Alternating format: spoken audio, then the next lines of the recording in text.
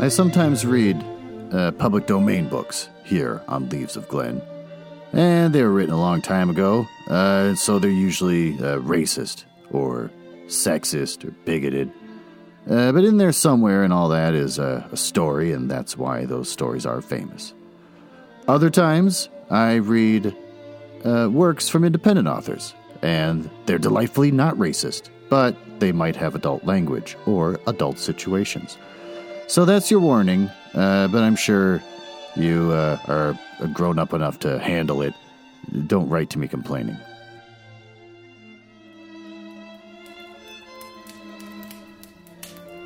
Oh, hello, and welcome to the Leaves of Glen Mansion. It's a fun little bit where I pretend to live in a mansion and not just recording in my basement. This is where I read the hottest public domain books and short stories.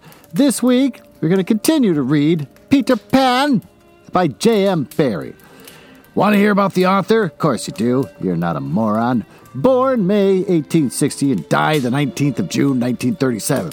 He was a Scottish novelist and playwright, I could say that, best remembered as the creator of Peter Pan. Born and educated in Scotland before moving to London, he wrote a number of successful novels and plays.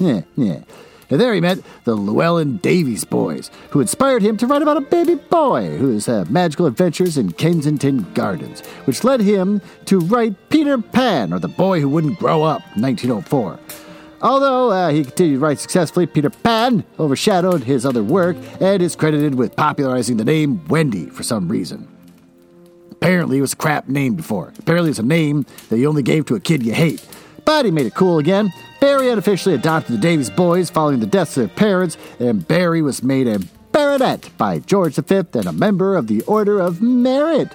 Before his death, he gave the rights to Peter Pan's works to the Great Ormond Street Hospital for Children in London, which continues to benefit them only since 2008, thanks to Disney finally getting their act together and doing the bare minimum to I hate Disney. And it's super cute what he did for those little boys, scooping them up when their parents died. Fun facts? Well, the original productions pioneered new stage effects. In the original stage productions, Tinker Bell was a dot of light that moved about the stage, focused by a mirror. In the production, other productions of Tinker Bell, it's a beautiful puppet, a regular puppet maker that works with Jim Henson. Sue Decker has made one. Sue also made some spectacular flying puppets who soar over an audience. The first Wendy house appeared on the stage in 1904. J.M. Barrie needed a house that could be quickly built as these lyrics were sang. I wish I had a darling house, the littlest ever seen, with the funny little red walls and a roof of mossy green. These fun facts blow. Peter Pan didn't wear all green. That's partly a Disney innovation. In the original stage productions, he was said to wear auburns, and tans, and perhaps some browns and cobwebs. To keep with time period, Peter Pan wears a leather jacket to look not too far from the young James Dean. Apparently they're pushing their own version, like The Guardian as their own version, and boy, they're really pushing it. Captain Hook went to Eton. In the original play, Hook's last words are Florit Etona, the Eton motto.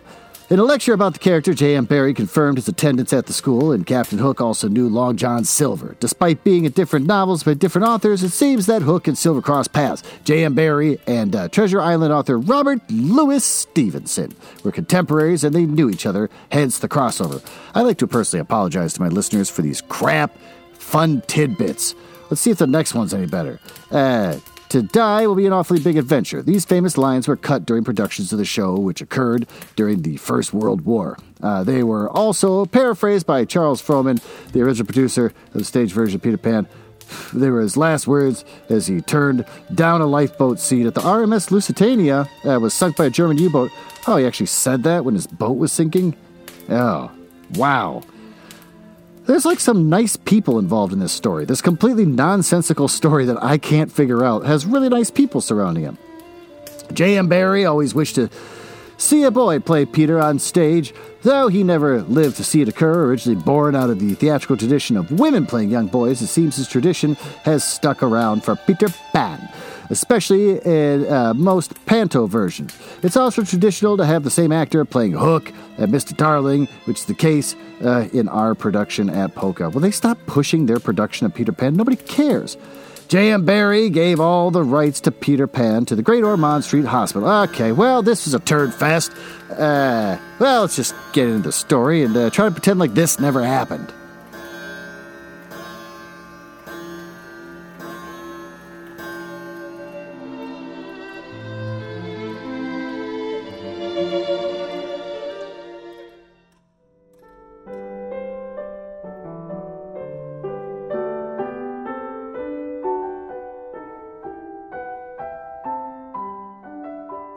I feel like we should recap what happened in the previous chapter, but I really have no flippin' idea. The dog's a nurse that watches the kids, and the dad tried to get the kids to eat their medicine was kind of the focus of most of this. Next thing you know, everyone's drinking medicine, and they give it to the dog, too. Basically, everyone's poisoning each other for kicks. And then they talk about the shadow for a while and how weird, like now not weird, how normal it is to have a physical shadow that you could drape over your window. Everything about this book's driving me crazy. Chapter 3, Come Away, Come Away. For a moment, after Mr. and Mrs. Darling left the house, the night lights by the beds of the three children continued to burn clearly. They were awfully nice little night lights, and one cannot help wishing that they could kept awake to see Peter. But Wendy's light blinked and gave such a yawn that the other two yawned also. And before they could close their mouths, all three went out. There was another light in the room now, 1,000 times brighter than the night lights, and in the time that we have taken to say this, it's been in all the drawers of the nursery, looking, for Peter's shadow. Oh, they're going back for it. No shadow left behind. Rummaged in the wardrobe and turned every pocket inside out. It was not really a light. I made this light by flashing about so quickly, but when it came to rest for a second, you saw it was a fairy. No longer than your hand, but still growing. It was a girl called Tinkerbell, exquisitely gowned in a skeleton leaf cut low and square, though which her figure could be seen to the best advantage. She was slightly inclined to embon point. Well, now I get to look that up thanks to using a Kindle. What's an embon point? Come on, Kindle, tell me what it is. An embon point, the plump and fleshy part of a person's body, in particular, a woman's bosom. Oh, they sexualized Tinkerbell. This is a children's story, for God's sakes. A moment after the fairy's entrance, the window was blown open by the breathing of the little stars. And Peter dropped in. Yeah, he had carried Tinkerbell's part of the way, and his hand was still messy with fairy dust. Would she pee on him? Tinkerbell, he called softly after making sure that the children were asleep. Tink, where are you? She was in a jug for the moment and liking it extremely. Oh, she had never been in a jug before. This story makes no sense. Oh, come on, jug. And tell me, do you know where they put my shadow? The loveliest tinkle, as of golden bells, answered him. It is the fairy's language. You, ordinary children have never heard it, but if you were to hear it, you would know that you had heard it once before. Tink said that the shadow was in the big box, and she meant the chest of drawers, and Peter jumped in the drawers, scattered the contents on the floor with both hands, and this king's toss happens to the crowd. In a moment, he had recovered his shadow, and his delight, he forgot that he had shut Tinkerbell up in the drawer. If he thought at all, but I don't believe he ever thought, it was that he had his shadow. It brought near each other. They would join like drops of water, and when they did, he was appalled. He tried to stick it on with soap from the bathroom, but it also failed. The shudder passed through Peter as he sat on the floor, and he cried. His sobs woke Wendy, and she sat up in bed. She was not alarmed to see a stranger crying on the nursery floor. She was only pleasantly interested. Boy, she said courteously, why are you crying? Peter could be exceedingly polite also, having learned the grand matter at fairy ceremonies, and he rose and bowed to her beautifully. She was much pleased, bowed beautifully in front of him in the bed. What's your name? He asked. Wendy Mora Angela Darling. She replied with some satisfaction. What is your name? Peter Pan? She was already sure that he must be Peter, but it did seem comparatively short name. Is that all? Yes, he said rather sharply. He felt for the first time that it was such a shortish name. I'm so sorry, said Wendy Moria Angela. Nah, it doesn't matter, Peter gulped. She asked where he lived. Second to the right, said Peter, and then straight on till morning. Yeah, what a funny address. Peter had a sinking. For the first time, he felt that perhaps it was a funny address. No, it isn't, he said. I mean, Wendy said nicely, remembering that she was a hostess. Is that what they put on the letters? Oh, he wished she had not mentioned letters. No, I don't get any letters, he said contemptuously. But your mother gets letters. No, I don't have a mother, he said. Not only had he no mother, but he had not the slightest desire to have one. He thought of them as overrated persons. Wendy, however, felt at once that she was in the presence of a tragedy. Oh, Peter, no wonder you were crying, she said, and then got out of bed and ran to him. I wasn't crying about mothers, he said rather indignantly. I was crying because I can't get my shadow to stick on. Besides, I wasn't crying. Has it come off? Yes. And then Wendy saw the shadow on the floor looking so draggled, and she was frightfully sorry for Peter. Oh, how awful, she said. But she could not help smiling when she saw that he had been trying to stick it on with soap. How exactly like a boy. What is that supposed to mean? Boys are dumb? I guess just dumb boys. Fortunately, she knew at once what to do. It must be sewn on, she said, just a little patronizingly. What is sewn? Yeah, he asked. Oh, you're dreadfully ignorant. No, I'm not, but she was exulting in his ignorance. I shall sew it on for you, my little man, she said, though he was tall as herself, and she got out her housewife, and sewed the shadow on Peter's foot. I dare say it will hurt a little, she warned him. No, I shan't cry, said Peter, who was already of the opinion that he had never cried in his life, and he clenched his teeth and did not cry, and soon his shadow was behaving properly, though still a little creased. Perhaps I should have ironed it, Wendy said thoughtfully, but Peter, boy-like, was indifferent to appearances, and he was now jumping about in the wildest glee. Alas, he had already forgotten that he owed his bliss to Wendy, and he thought that he had attached the shadow himself. Oh, how clever I am, he said. He cowed rapturously. Oh, the cleverness of me! It is humiliating, I have to confess, that this conceit of Peter was one of his most fascinating qualities. To put it with brutal frankness, there never was a cockier boy. But for the moment, Wendy was shocked. You conceit, she exclaimed with frightful sarcasm. Of course I did nothing. Yeah, you did a little, Peter said carelessly and continued to dance. A little? She replied with hauteur. If I am no use, I can at least withdraw. And she sprang in the most dignified way to the bed and covered her face with the blankets. To introduce her to look up, he pretended to be going away, and then when this failed, he sat on the end of the bed and tapped her gently with his foot. Wendy, he said, don't withdraw. I can't help crowing. Wendy, when I'm pleased with myself. Still, she would not look up, though she was listening eagerly. Wendy, he continued, in a voice that no woman has ever yet been able to resist. Wendy! One girl is more use than 20 boys. Well, no, Wendy was every inch a woman. No, there were not many inches, and she peeped out from the bedclothes. Do you really think so, Peter? Oh, yes, I do. And I think it's perfectly sweet of you, she declared, and I'll get up again. And she sat with him on the side of the bed. And she also said that she would give him a kiss, if he liked. Peter did not know what she meant, and he held out his hand expectantly. Surely you know what a kiss is, she asked, aghast. I shall know when you give it to me, he replied stiffly. And not to hurt his feeling, she gave him a thimble. Now, he said, shall I give you a kiss? And she replied with a slight primness, if you please. And she made herself rather cheap by inclining her face toward him.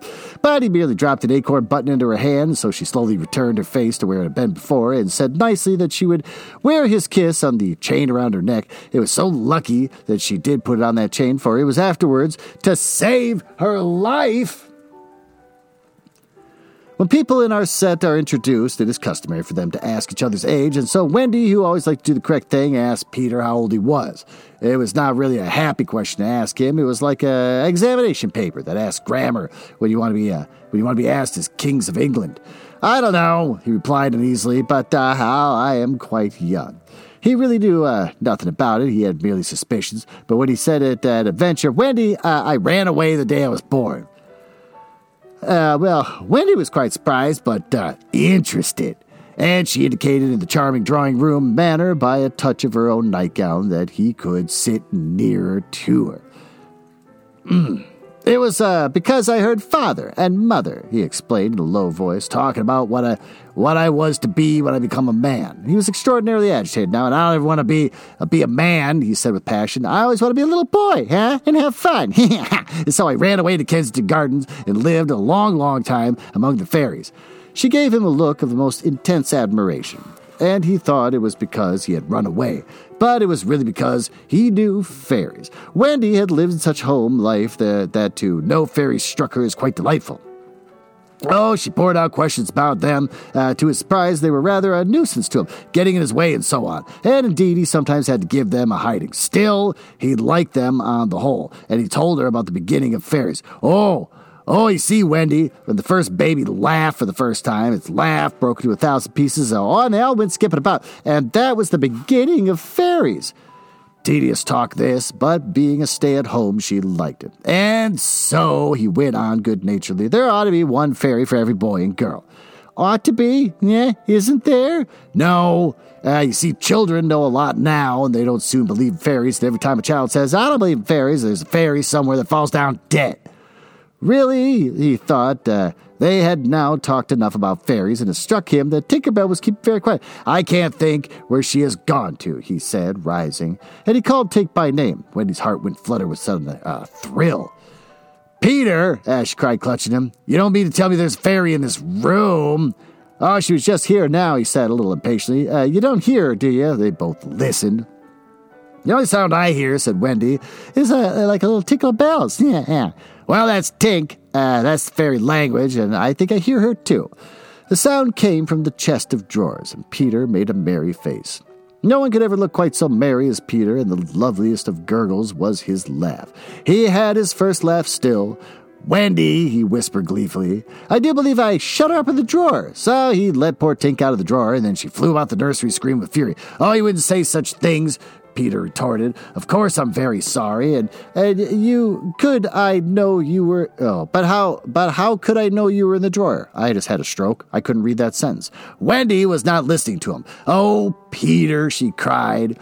If she would only stand still and let me see her. Now, they hardly ever stand still, he said, but for one moment Wendy saw the romantic figure come to rest on the cuckoo clock. Oh, the lovely, she cried, as though Tink's face were still distorted with passion. Tink, said Peter, amiably, this lady says she wishes you were her fairy. Tinkerbell answered insolently. What does she say, Peter? You had to translate. She's not very polite. She says you're a great ugly girl, and that she is my fairy. He tried to argue with Tink. You know, you can't be my fairy, Tink, because I'm a gentleman, and you are a lady. Well, with that, I think we should probably take a moment to reflect on someone else who once wanted something so much in life and wasn't able to have it. That man would be Stephen Dorglass, the founder of Dorglass Incorporated. It's DORGLASS.com. Oh, the cat's getting up in the thing. Get out of there. Stay out of there. Son of a bitch. Stephen Dorglass, he's got bladder problems. And he liked to think that one night a fairy would come visit him and solve all his bladder problems by waving some kind of magic wand or sort of rubbing fairy dust all over his stomach where his bladder is. And, oh boy, he thought that'd be great. But that kind of thing never happens in real life, so his only option was to go to Azo. It's a men bladder control that has a secret ingredient called Go Less. Oh, he was frustrated by waking up in the middle of the night with the urge to go to the bathroom. It was impacting his quality of sleep. Even though he just went, he felt the urge to go again. So he tried the new Azo Men trademark bladder control, the supplement designed to help men maintain healthy bladder control and reduce the occasional urgency. Oh, it can help you support your normal healthy flow, and it contains clinical strength Go Less. Clinical strength. Go Less, which you could only get if a fairy were to apply it. Otherwise, if you try to apply the Go Less by yourself, you would probably die. Men, sourced from pumpkin seed extract and comes in a convenient 1 capsule a day serving. The unique formula is designed specifically for men and has been shown to support urinary, bladder, and prostate health. That means less waking up at night with the urge to go and more restful night's sleep. I love how this whole thing reads like something from like the 1890s. Basically snake oil, like your vitality. Oh, we have more Go Less than the others. It's just so stupid. You may start to notice a difference in as little as 4 weeks. No two people are alike, so be sure to take 1 capsule a day and realize full benefits. Support a healthy bladder control with less urgency and more sleep. It's designed for men. So he tried it, and basically nothing ever happened. He probably would have got a clue about that because it's just made of seeds, and it's got whatever Go Less is, which is probably just MSG, which I only recently found out is just a type of salt. So he's just sitting there with seeds with MSG, and I can't wait to stop peeing. But if he would have read the reviews, he would have saw that there was a 1 out of 5 stars by Mona V2. It says the title being, "He couldn't tell a difference. My boyfriend tried and was hoping it would be effective. Unfortunately, he could not tell much of a difference." With reviews like that, he should have stuck back to just building glass things on people's houses, which is exactly what Door Glass Incorporated does. So he went back to work and did all sorts of things, like commercial storefronts, automatic entrances, windows, patio doors, mirrors, shower doors, installation, repair, and they will design and build anything you want. Can they design and build you a glass bladder with a stopper that you can turn off and on yourself so you can be in control of peeing in the middle of the night for the first time in your life? Probably. He'd have to work with a series of doctors at the Mayo Clinic to get that thing installed inside your body, and I'm sure there'd be a process of your body trying to violently reject it, but that doesn't matter because he's got clients like Pottery Barn, Williams-Sonoma, Sherman-Williams, Portillo's, which is a sandwich shop no one cares about, the Salt Cave, which is a place in Minneapolis with Himalayan salt walls with lights behind them, which, if you touch them, they're going to call the Minneapolis police on you, and Applebee's. Well, with that, why don't we go to my master bedroom, and we can slip into something more comfortable. But I'll probably take a pee first, like I always do, and I will read to you the latest upcoming romance novels from Penguin Random House Books.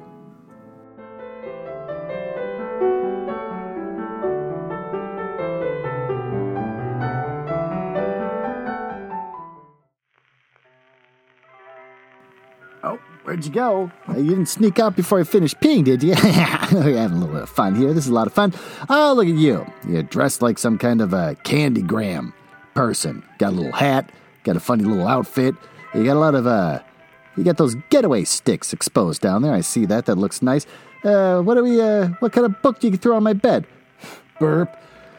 Oh, it's called The Sweetest Connection by Denise Williams. It's contemporary romance and women's fiction. Want to hear about The Sweetest Connection? Sure. 2 best friends have 1 week to return a lost love letter. Oh, I get it. Found in a candy store. Oh, that's a nice twist. To work up the courage to confess to the deep feelings between them. In this romance novella from the acclaimed author of How to Fail at Flirting, Tegan's job in an airport candy store pays the bills, but she dreams of traveling the world. I feel like I've read this before. With 1 week until she boards a plane for an international adventure, she finds an abandoned love letter in the store and talks her BFF into helping her figure out who it belongs to. Silas loves problems. Nope.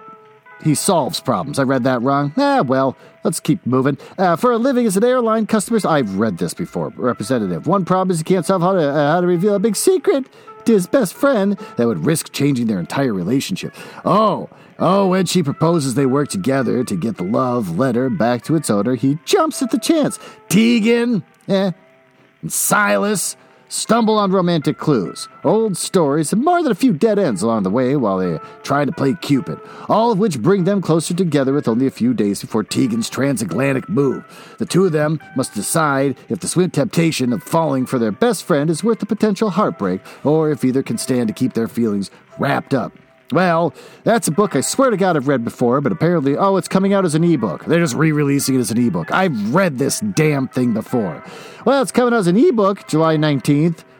Took like a year. I don't know what they're holding off. What are you, J.K. Rowling? That's coming out July 19th, 2022 at Amazon, Apple Books, Barnes & Noble, Books A Million, Google Play Store, and Kobo.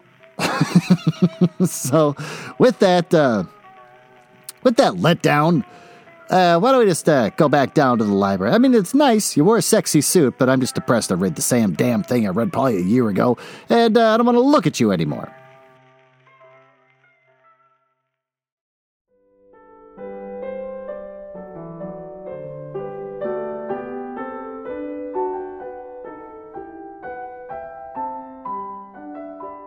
Well, here we are, back in the library, getting settled in to continue reading, and you're still wearing the suit. I like your getaway sticks, but I feel nothing. I'm dead inside. To this, Tink replied in these words, "You silly ass," and disappeared into the bathroom. She is quite a common fairy, Peter explained apologetically. She is called Tinker Bell because she mends the pots and kettles. They were together in the armchair by this time, and Wendy plied him with more questions. "If you don't live in Kensington Gardens now," well, sometimes I do still. "Where do you live mostly now?" "With the Lost Boys." "Who are they?" They're children who fall out of their preambulators when the nurse is looking the other way, and if they are not claimed in 7 days, they are sent far away to Neverland to defray expenses. I'm captain." "Oh, what fun it must be." "Yes," said cunning Peter, "but we are rather lonely, and you see we have no female companionship." "None of the others girls?" "Oh, no. Girls, you know, are much too clever to fall out of their prams." This flattered Wendy immensely, did it? "I think," she said, "it is perfectly lovely the way you talk about girls." "Is it?" "John, there just despises us." For reply, Peter rose and kicked John out of bed, blankets and all, one kick. This seemed to Wendy rather forward for the first meeting, but she told him with spirit that he was not captain in her house. However, John continued to sleep so placidly on the floor that she allowed him to remain there. "And I know you meant to be kind," she said, relenting, "so you may give me a kiss." For the moment she had forgotten his ignorance about kisses. "Oh, I thought you'd want it back," he said a little bitterly, and offered to return her the thimble. "Oh, dear," said the nice Wendy. "I don't mean a kiss, I mean a thimble." What's that?" It's like this," and she kissed him. "Funny," said Peter. Why has he got kids making out in this story? I'm not understanding this. I don't like it, said Peter gravely. "Oh, now shall I give you a thimble?"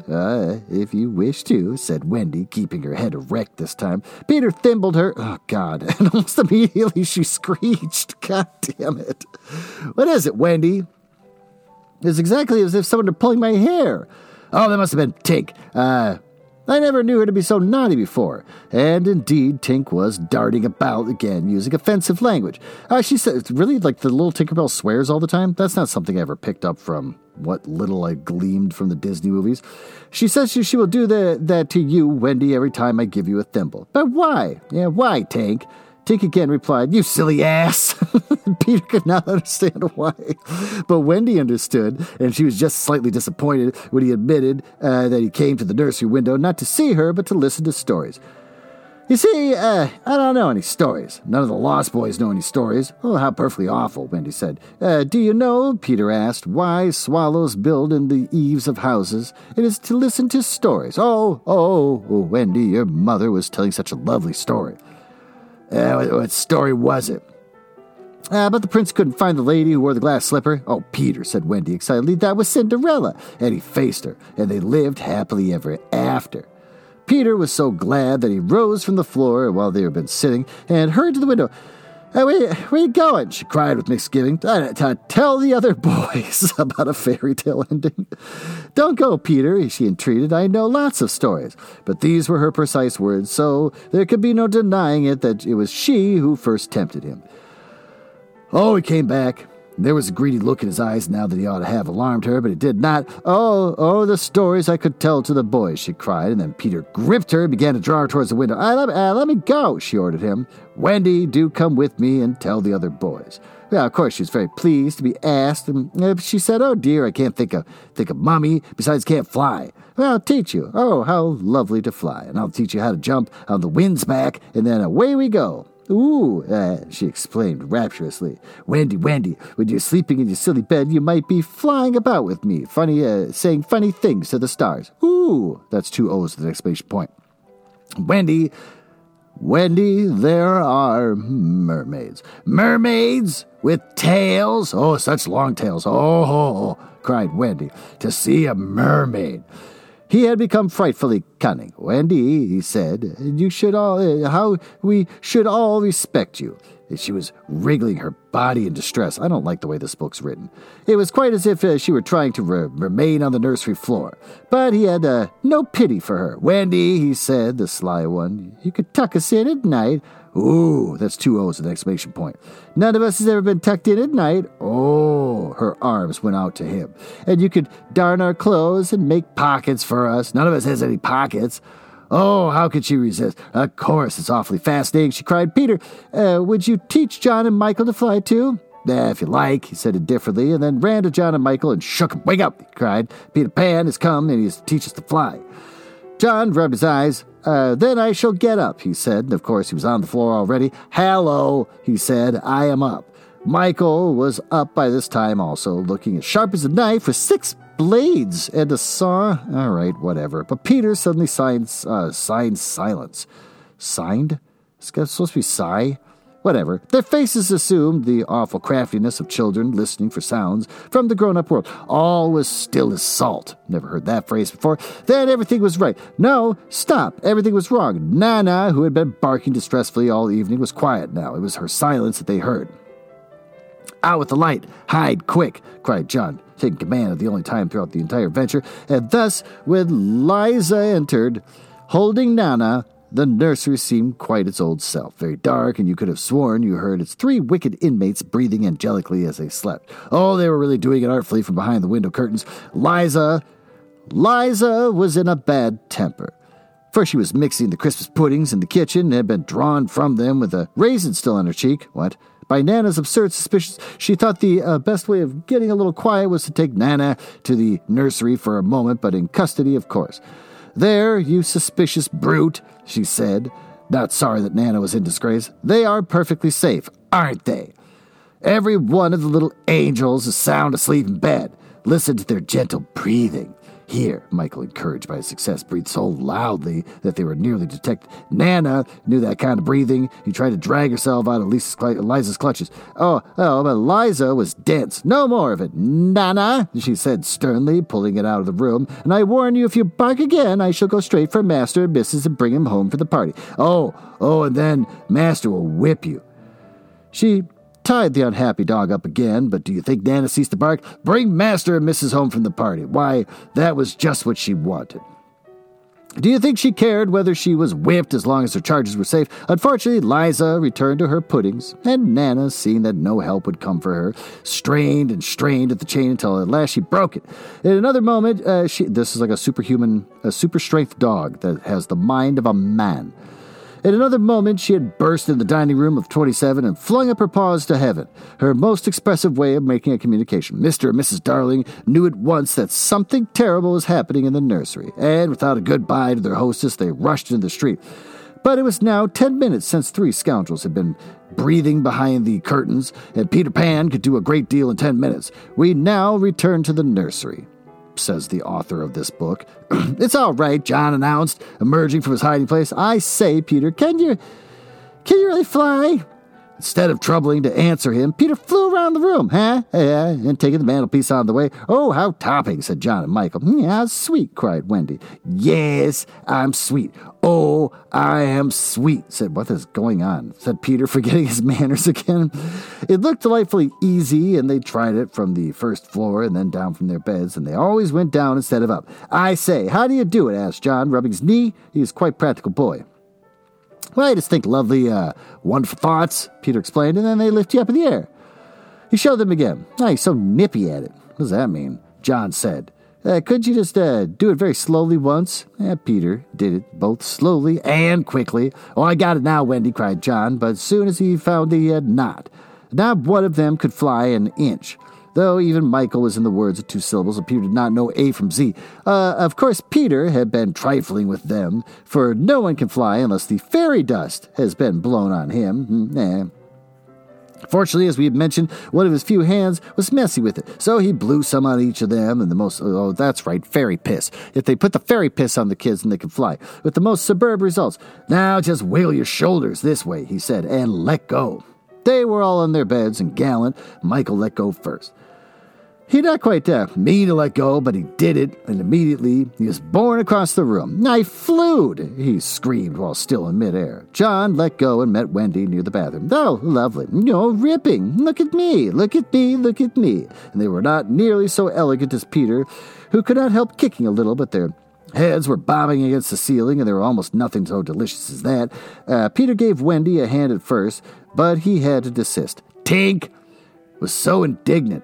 Up and down they went, and round. Heavenly was Wendy's word. I say, cried John, why shouldn't we all go out? And of course it was to this that Peter had been luring them. Michael was ready. He wanted to see how long it took him to do 1 billion miles. But Wendy hesitated. Mermaids, said Peter again. Oh, that's 2 O's, an exclamation point. Oh, and there are pirates. Pirates, cried John, seizing his Sunday hat. Oh, let's go at once. It was just at this moment that Mr. and Mrs. Darling hurried with Nana out of 27. They ran to the middle of the street to look up the nursery window, and yes, it was still shut, but the room was ablaze with light, the most heart-gripping sight of all. And they could see in the shadow on the curtain 3 little figures in the night attire circling round and round, not on floor, but in the air. But not 3 figures, but 4. In a tremble, they opened the street door. Mr. Darling would have rushed upstairs, but Mrs. Darling signed him to go softly. She even tried to make her heart go softly. Will they reach the nursery in time? If so, how delightful for them. But we shall breathe again a sigh of relief. But there will be no story. On the other hand, if they are not in time, I solemnly promise that it will all come right in the end. This is so weird when the author just stops and, talks to you. I get it. It was once a play, but then they wrote it into a book. And in the book, even the author has to keep stepping out. Oh, wouldn't it be fun if they went back home safe? No, it wouldn't be fun. It'd be better if they escaped, but I promise everything will be fine. It's just weird. Well, they have reached the nursery in time and not been for the little stars that were watching them. Once again, the stars blew the window open. And that smallest star of all called out, Cave, Peter! And then Peter knew that there was not a moment to lose. Come, he cried imperiously, and soared out at once into the night, followed by John and Michael and Wendy. Mr. and Mrs. Darling and Nana rushed into the nursery too late. The birds were flown. All these chapters are short, but things still seem to move at a snail's pace, and at the same time, hysterically doesn't make any sense. I don't know what to think of this book so far. Why don't we go down to the smoking room and try to review what the hell we just read?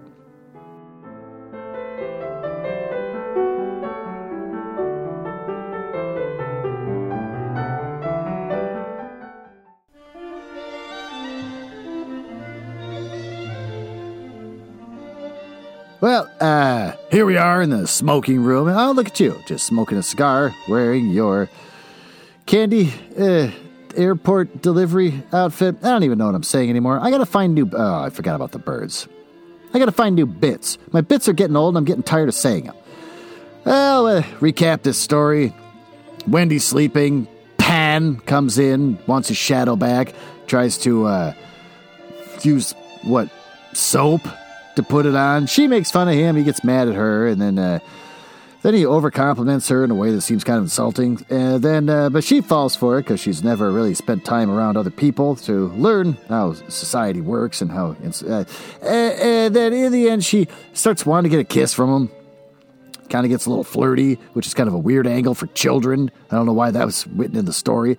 And then that's kind of it. They teach him how to fly because he's got some fairy piss in his hands, blows it on him, which has got to be disgusting. Oh, I love that the Tinkerbell just keeps calling everyone an ass all the time. Thought that's hilarious. That was a weird little twist.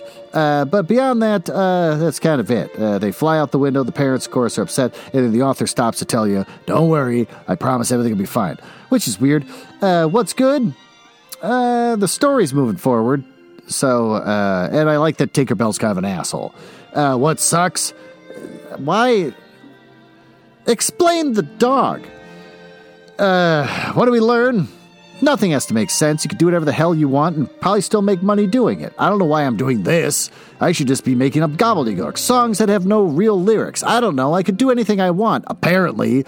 Maybe if I could go back in time to 1901. Then I could do whatever the hell I want and people just buy it.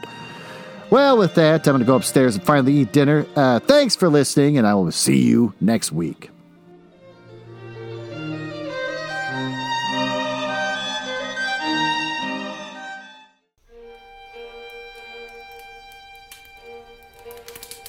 Well, it appears you found me in the part of the podcast I hate the most, where I tell you all about the places on the internet where you can find me.